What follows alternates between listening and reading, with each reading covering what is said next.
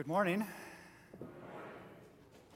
Earlier this summer, when Pastor Curran and the session of this church afforded me the solemn privilege to come before you again in the pulpit, I wondered what the message would be that the Lord would have me to give today, and context for that was readily provided in the sermon series that Jerry had taken us through already this summer, that of John 17, what is usually referred to as Jesus' high priestly prayer, and I thought it would be an opportunity then today for us to take a look at Jesus as high priest and to remind us of some things that I think we already pretty much know, but oftentimes just kind of pass over because it's such familiar material to us. So you've already had some readings strategically chosen from Leviticus and Hebrews to provide some background to this, but let us pray first and then turn us attention to our text this morning.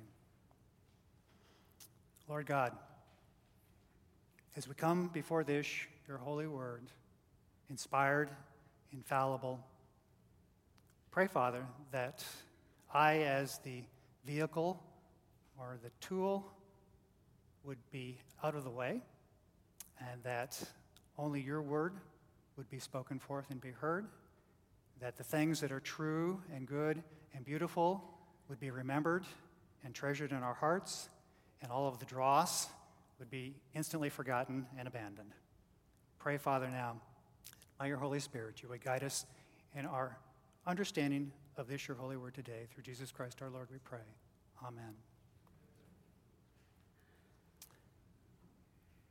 In all honesty, the entire book of Hebrews would be the appropriate text for a message like this, but we don't have the time. I rather doubt that you have the staying power to be able to go through all of this. But so I thought it best to try to pick out the passage that best communicates this, and in fact, that also becomes somewhat of a difficult task because Hebrews is such a rich book that I could have gone to just about anywhere. But we are today in the very end of chapter 7 and the very first couple of verses of chapter 8. And these are found for you on pages 1004 and 1005 of your pew Bibles. This is the word of God. The former priests were many in number because they were prevented by death from continuing in office, but he holds his priesthood permanently because he continues forever. Consequently, he is able to save to the uttermost those who draw near to God through him, since he always lives to make intercession for them. For it was indeed fitting that we should have such a high priest, holy, innocent, unstained, separated from sinners, and exalted above the heavens. He has no need, like those high priests, to offer sacrifices daily, first for his own sins and then for those of the people, since he did this once for all when he offered up himself.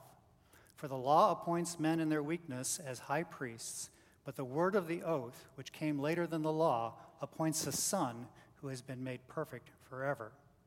Now the point in what we are saying is this: we have such a high priest, one who is seated at the right hand of the throne of the majesty in heaven, a minister in the holy places, in the true tent that the Lord set up, not man. And may God add his blessing to the reading of this, his holy word. Most of the days that we live are pretty ordinary. We get up about the same time, breakfast, and go to work, go to school, do our work around the house, have other meals, come home, spend some time with family, go to bed. And it goes pretty much like that from day to day with relatively little interruption. There are a few variations here and there. And on occasion we recognize or celebrate special days. But from time to time, of course, we have what I refer to as days of drama. Days in which things that were not expected, sometimes happy, sometimes very tragic. And these days are often carved into our memories and are difficult to forget. We think of the events of the 7th of December in 1941, when this country suffered a surprise attack from an unlooked-for enemy, and it plunged us into 4 years of devastating war. Think of the events of 22nd November, 1963, and the sudden and unexpected taking of a popular president, a man that had reinvigorated, if you will, the spirit of America for a new age and set us on a course to the stars, or at least the moon, if not the stars. And then we lost him all at once. And then, of course, we remember the day that we have just spent this last week in solemn remembrance, the events of 11 September 2001. And all of us, I think, just as many who were alive at the time of the Kennedy assassination, or for that matter, there are probably a few stragglers here who do remember the events of Pearl Harbor as well, too. But for those of us in this room, 2001 is very fresh, and I can certainly remember where I was on that day, and it's a day that's marked tremendously in my own memory. And of course, the Israelites of old had days that they could look to and remember, and were often called to remember through the various rites and ordinances and feasts that the Lord prescribed for them. But the most dramatic day in the life of the ancient Israelites was not really the day that they crossed the Red Sea, or the day that Solomon dedicated the temple, or even the day that Ezra read the law of God to the people that were returning from exile in Babylon. Really, the most dramatic day took place every year, as we have already read, on the 10th day of the 7th month, the one day in the year, the holiest days, the Day of Atonement, when special sacrifices were made to atone for the sins of the nation.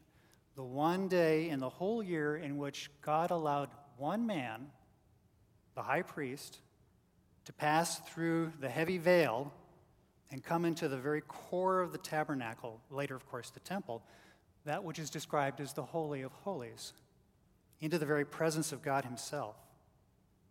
And as we have read just now in Leviticus 16, Moses described an elaborate procedure for carrying out this august and sober task. It was not just any priest, but the high priest, one particular man, who undertook a ritual cleansing and then robed himself in special garments and prepared special blood sacrifices. And in particular, he was required to offer a bull to make atonement for his own sins and those of his household before sacrificing the other animals. And then he filled a censer with live coals and sprinkled on it an abundance of incense before passing through the veil. And that incense, as it took fire, for lack of a better word, created a sweet-smelling cloud that effectively screened him from the mercy seat above the ark, or that which was between the cherubim and the temple, specifically so that he would not die when he came into the immediate presence of God. There was still a shield there that protected him from being in the unbearable, refulgent glory of God. And then he sprinkled some of the blood of the bull, followed by some blood from a goat. And this, accompanied by the subsequent banishment of the scapegoat into the wilderness, accomplished an atonement for him and for the rest of the nation, good for 1 year. And this, the next time that the 10th day of the 7th month came around in the calendar, the whole thing was done again. And the next year, and the next year, and the next year, as Leviticus says, a statute for you forever. We learn elsewhere that Israel developed the customary and rather pragmatic practice of tying a rope to the ankle of the high priest before he passed through the veil, in case somehow he became incapacitated or perhaps even died. I mean, very frequently, the high priest of Israel was an elderly man. And certainly the emotional strain caused by the awful seriousness of this task to be accomplished could bring on a fatal event. So that in this manner, the high priest's body could be retrieved from the Holy of Holies without any other person having to go in to bring it out, as the place was strictly off limits to everyone else on pain of death. And this was the way that a sinful people could dwell in the presence of a holy God and not be consumed. There is tension, there is fear, and there is difficulty in such an arrangement. It could hardly be more than an uneasy peace. Well, as I've said, we're here to talk about, and the book of Hebrews certainly brings this out, about Jesus' role as our high priest. And yet, in his earthly life, Jesus was not a priest. He was not even of the tribe of Levi, from which the priests had to come, according to the law of Moses. But he was of Judah. And the genealogies of Matthew and Luke bear this out in great detail. So how is it that Jesus has become not just a priest, but our great high priest?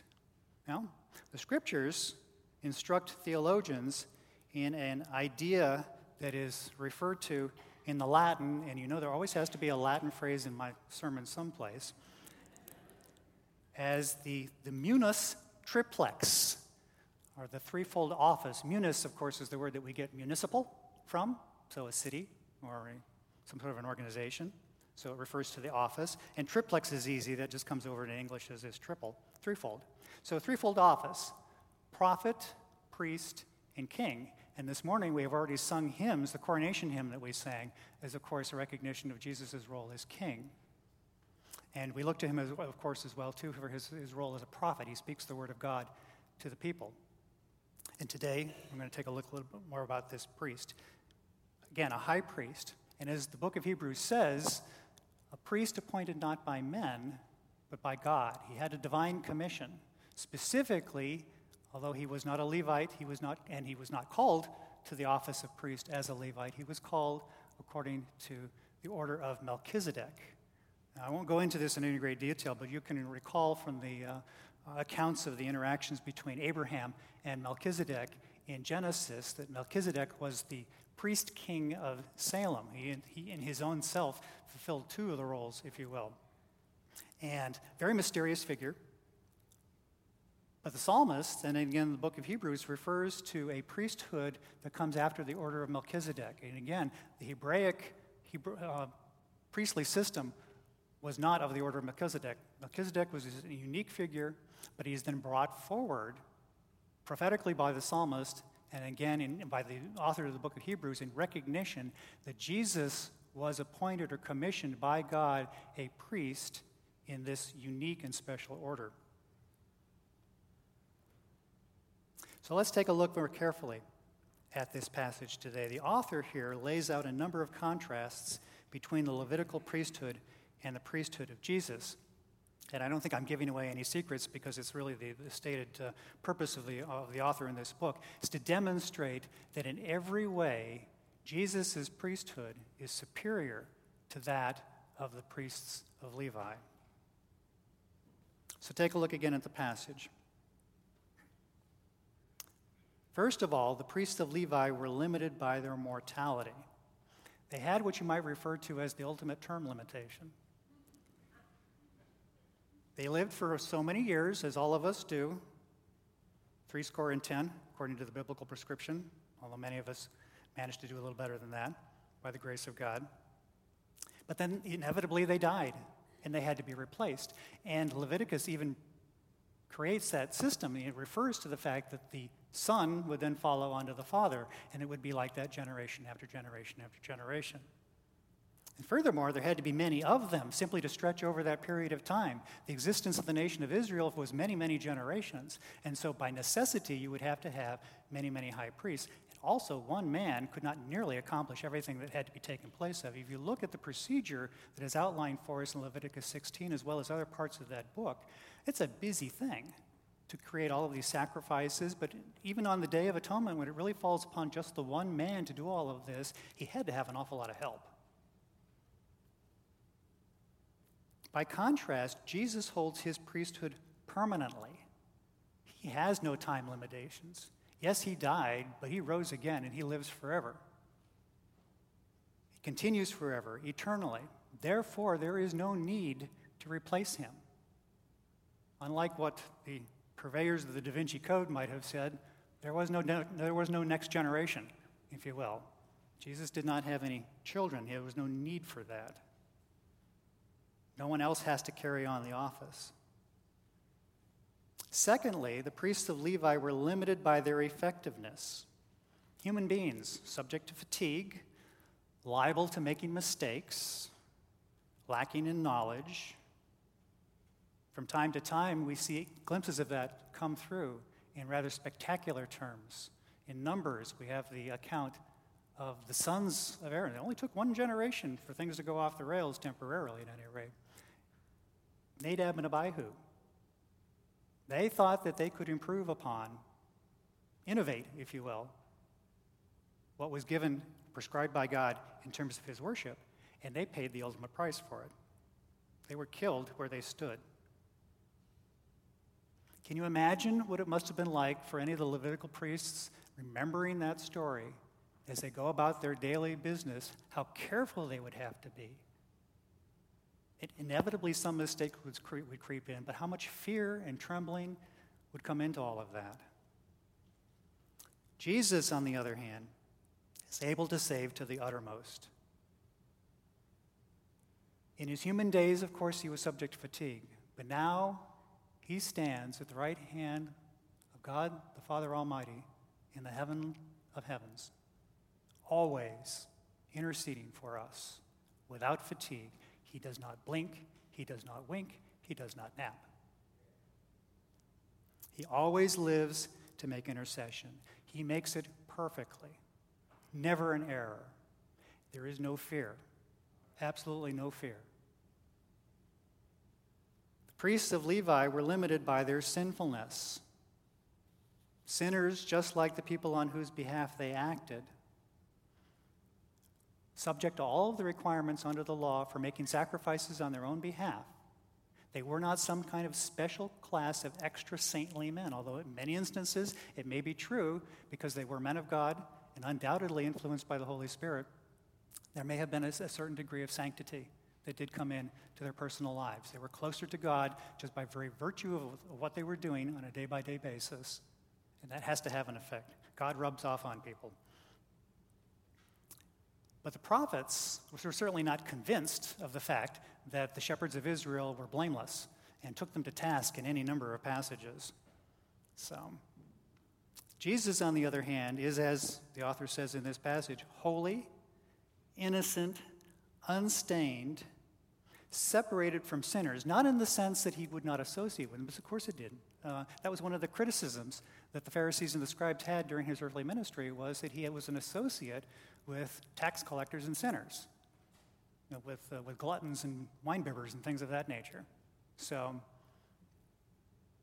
it is not that he is separated from sinners in the sense that he has no associated with them, but he's separated in category. He has no traffic personally with sin. Yes, he is the sin bearer. Yes, he bore that with him. But now, as I stand here today, that is all in the past. That is done. That is completed. He bore the penalty for our sins on the cross, and he said at the end, it is finished. That's done, complete, over, forget it. And he's exalted above the heavens, and I'm going to speak more on that here in a moment. The priests of Levi were limited by the kind of sacrifices that they were able to offer. First of all, again, a little redundancy here, they had to offer sacrifices for their own sins. And only then could they offer sacrifices on behalf of the people. They had to be cleansed themselves first. And the sacrifices that they could offer were ultimately unsatisfactory. Chapter 10, verse 4, the author reminds us, for it is impossible for the blood of bulls and goats to take away sins. Well, why then was all of that created if it was completely futile? It was a foretaste, if you will, a looking forward, a picture of the greater things to come.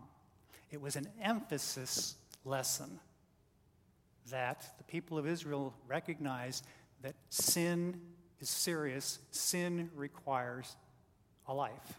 There is a life debt payment that has to be made for sin. That was told to us from the very beginning. Genesis chapter 3. Genesis chapter 2, for that matter, refers to it. So the blood of animals is unable to take away sin. How much reassurance did you get as far as your status before God if you realize that everything that's being done may just not be enough, ultimately? that when it comes to it at the last day, that God's going to say, well, I'm sorry, you just didn't sacrifice enough. Or you forgot that one over here. Jesus, being sinless, of course, has no need to offer sacrifices on his own behalf. Indeed, he offered himself once for all, a perfect sacrifice, one that has no need of repetition, and, glory be, it is completely satisfactory to God. Once for all, completely takes care of the problem. Nothing further needs to be done. It is accomplished. Fifthly, the priests of Levi were limited by their imperfection. They were the best thing going at the time, but it was a compromise. It was something to rely on until a better thing comes along. And in fact, inherent in the very procedures themselves is the promise of something better coming. It's always a looking forward. This is for now, but we have a better thing coming. The whole history of Israel was made as a prelude and a preparation for that. Jesus was made perfect as a priest. And here in the text, it's not so much meaning that he's perfect in terms of moral perfection, although he certainly has that, but in terms of his fitness or his suitability or his competency. Everybody likes to know that the person they have working for them is competent, right? You don't automatically or naturally go out of your way to hire an incompetent person to come and fix something that's broken on your car or in your house or what have you, right? Absolutely not. You want and you study and you search for. I know in my household this is certainly the case. There's a great deal of diligence done before we finally decide on having somebody come out to the house to do something. You want to find somebody who can do the job. Jesus fits that description perfectly. He is completely competent, completely suitable, completely fit. He is the perfect priest. You could not get a better. So let's summarize then the contrast between the Levites on the one hand and Jesus on the other. Many priests, one priest. Priests that were taken by death, a priest who died at his own permission, by the way, remember? He said, you don't take my life from me, I give it up. But raised to life and lives forever. Priests that were impermanent versus priest that permanent and continues forever. Sinful priests versus the sinless Lamb of God. Many sacrifices repeated over and over and over and over again versus one sacrifice accomplished once for all, without any requirement for repetition. On the one hand, we have the weaknesses of men, and on the other, we have the strength of God. On the one hand, we have a general provision under the law, and on the other, we have a special provision apart from the law. Remember, the order of Melchizedek is not part of the Levitical law. It's a divine commission, special appointment. As we will see here momentarily, ministered in man-made facility. The tabernacle, blessed and prescribed by God, the temple later that came along to replace it, versus the minister in the real holy place that is made by God and not by man. On the one hand, there were many, many, many animals that were sacrificed. And on the other, it was a sacrifice of himself. As we have just talked about, they were imperfect, he was perfect.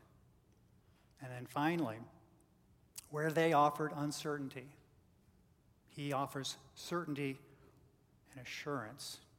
Hebrews chapter 6, verses 19 through 20 says, "We have this as a sure and steadfast anchor of the soul, a hope that enters into the inner place behind the curtain, where Jesus has gone as a forerunner on our behalf, having become a high priest forever, after the order of Melchizedek." A sure and steadfast anchor of the soul. Christian, hang on to that. Trust in that. This anchor can never be dislodged. The chain that holds you to it will never be broken. You can rely on this to the uttermost end of your life. and to realize that when that time comes, he will receive you unto himself, and you will be with him forever.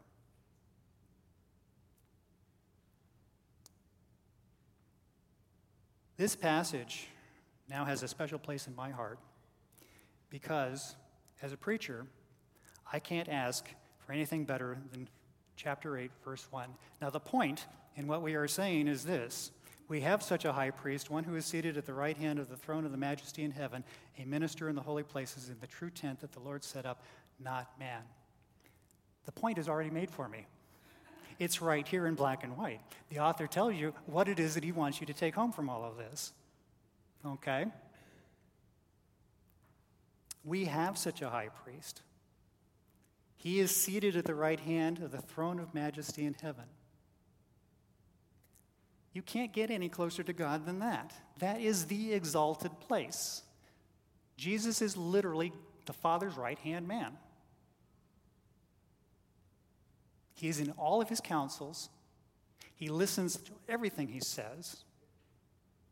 They are in complete concord and agreement, along with the Holy Spirit. And he ministers in the real holy place. This is not some construct, behind in the middle of a series of tents, behind a veil, or within stone walls in a temple that was constructed by the hand of man. Those were simply replicas. Those were models or types, if you will, things that were done on earth to reflect dimly the realities that actually exist in heaven. So whereas the priests were ministering, and then again, only one time a year by one person in all of that, in a man-made, I almost want to say artificial, if you will, circumstance, Jesus has his high priestly ministry in the very real Holy of Holies. That place that Isaiah the prophet entered into is recorded in the 6th chapter of his book, where he saw the exalted God on his throne, shining in all of his refulgent glory, and he could not bear the sight. It was so augustly beautiful.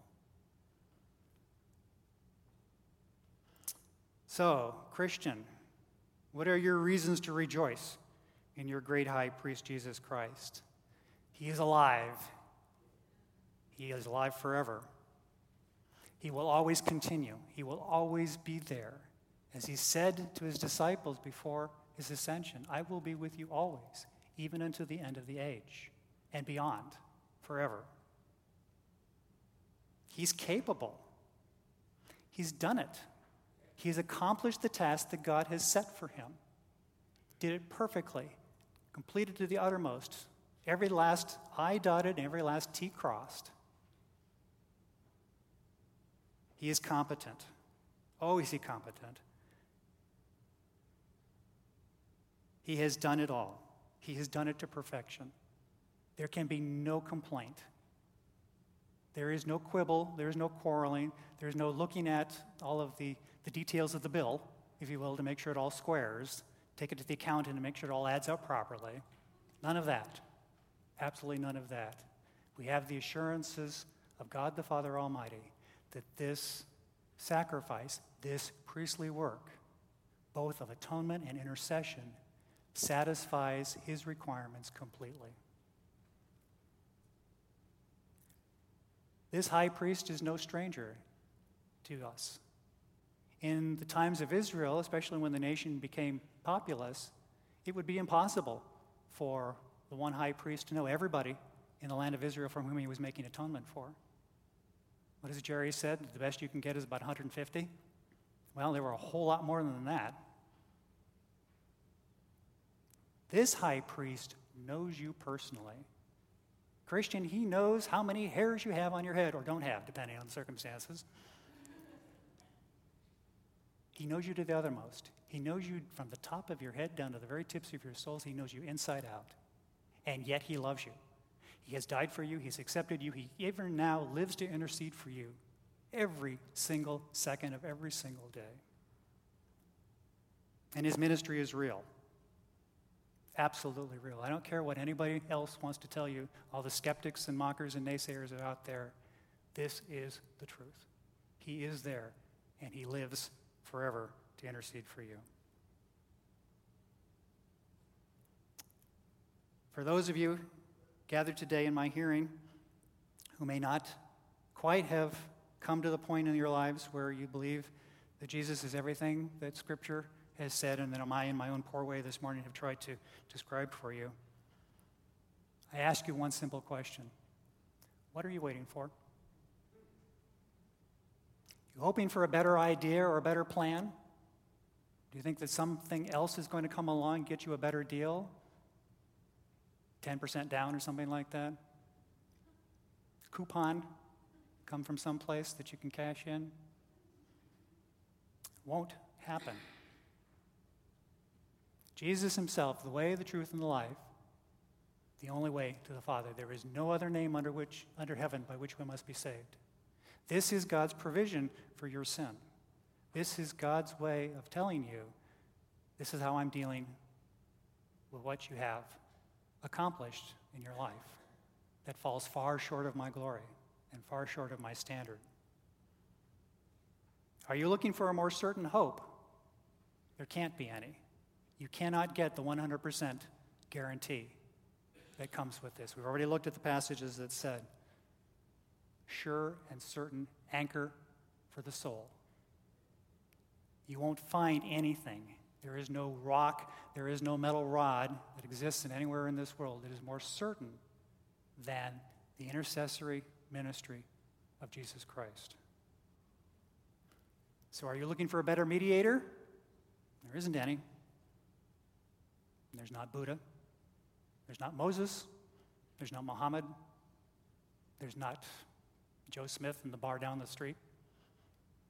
None of those are God's provision for your need. Are you waiting for a better time? Now, disabuse yourself right now of that. Today is the day of salvation. Today is the day, by the Spirit of God, He calls you to come to Him, to be cleansed, to be made whole, to be restored, to be reconciled to the Father, to come into the peace that passes all understanding and which can never be lost.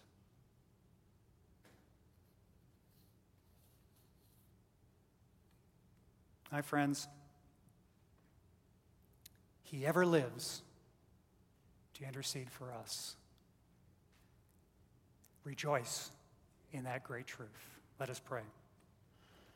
Lord God, how grateful we are, how humbled we are to know that it was nothing that was in us. We are not ourselves lovable, and yet you have loved us because you have loved your Son and you have given us to Him. And we that are in Him have all of His benefits. And we know that as long as we remain in Him, that He will save us to the uttermost, and that we will be with Him forever and ever. We will share in His glory, share in His inheritance, and forever and ever be numbered among the blessed. Help us to remember that every day. Help us to live the reality of who we are in Jesus Christ, in whose precious name we pray. Amen.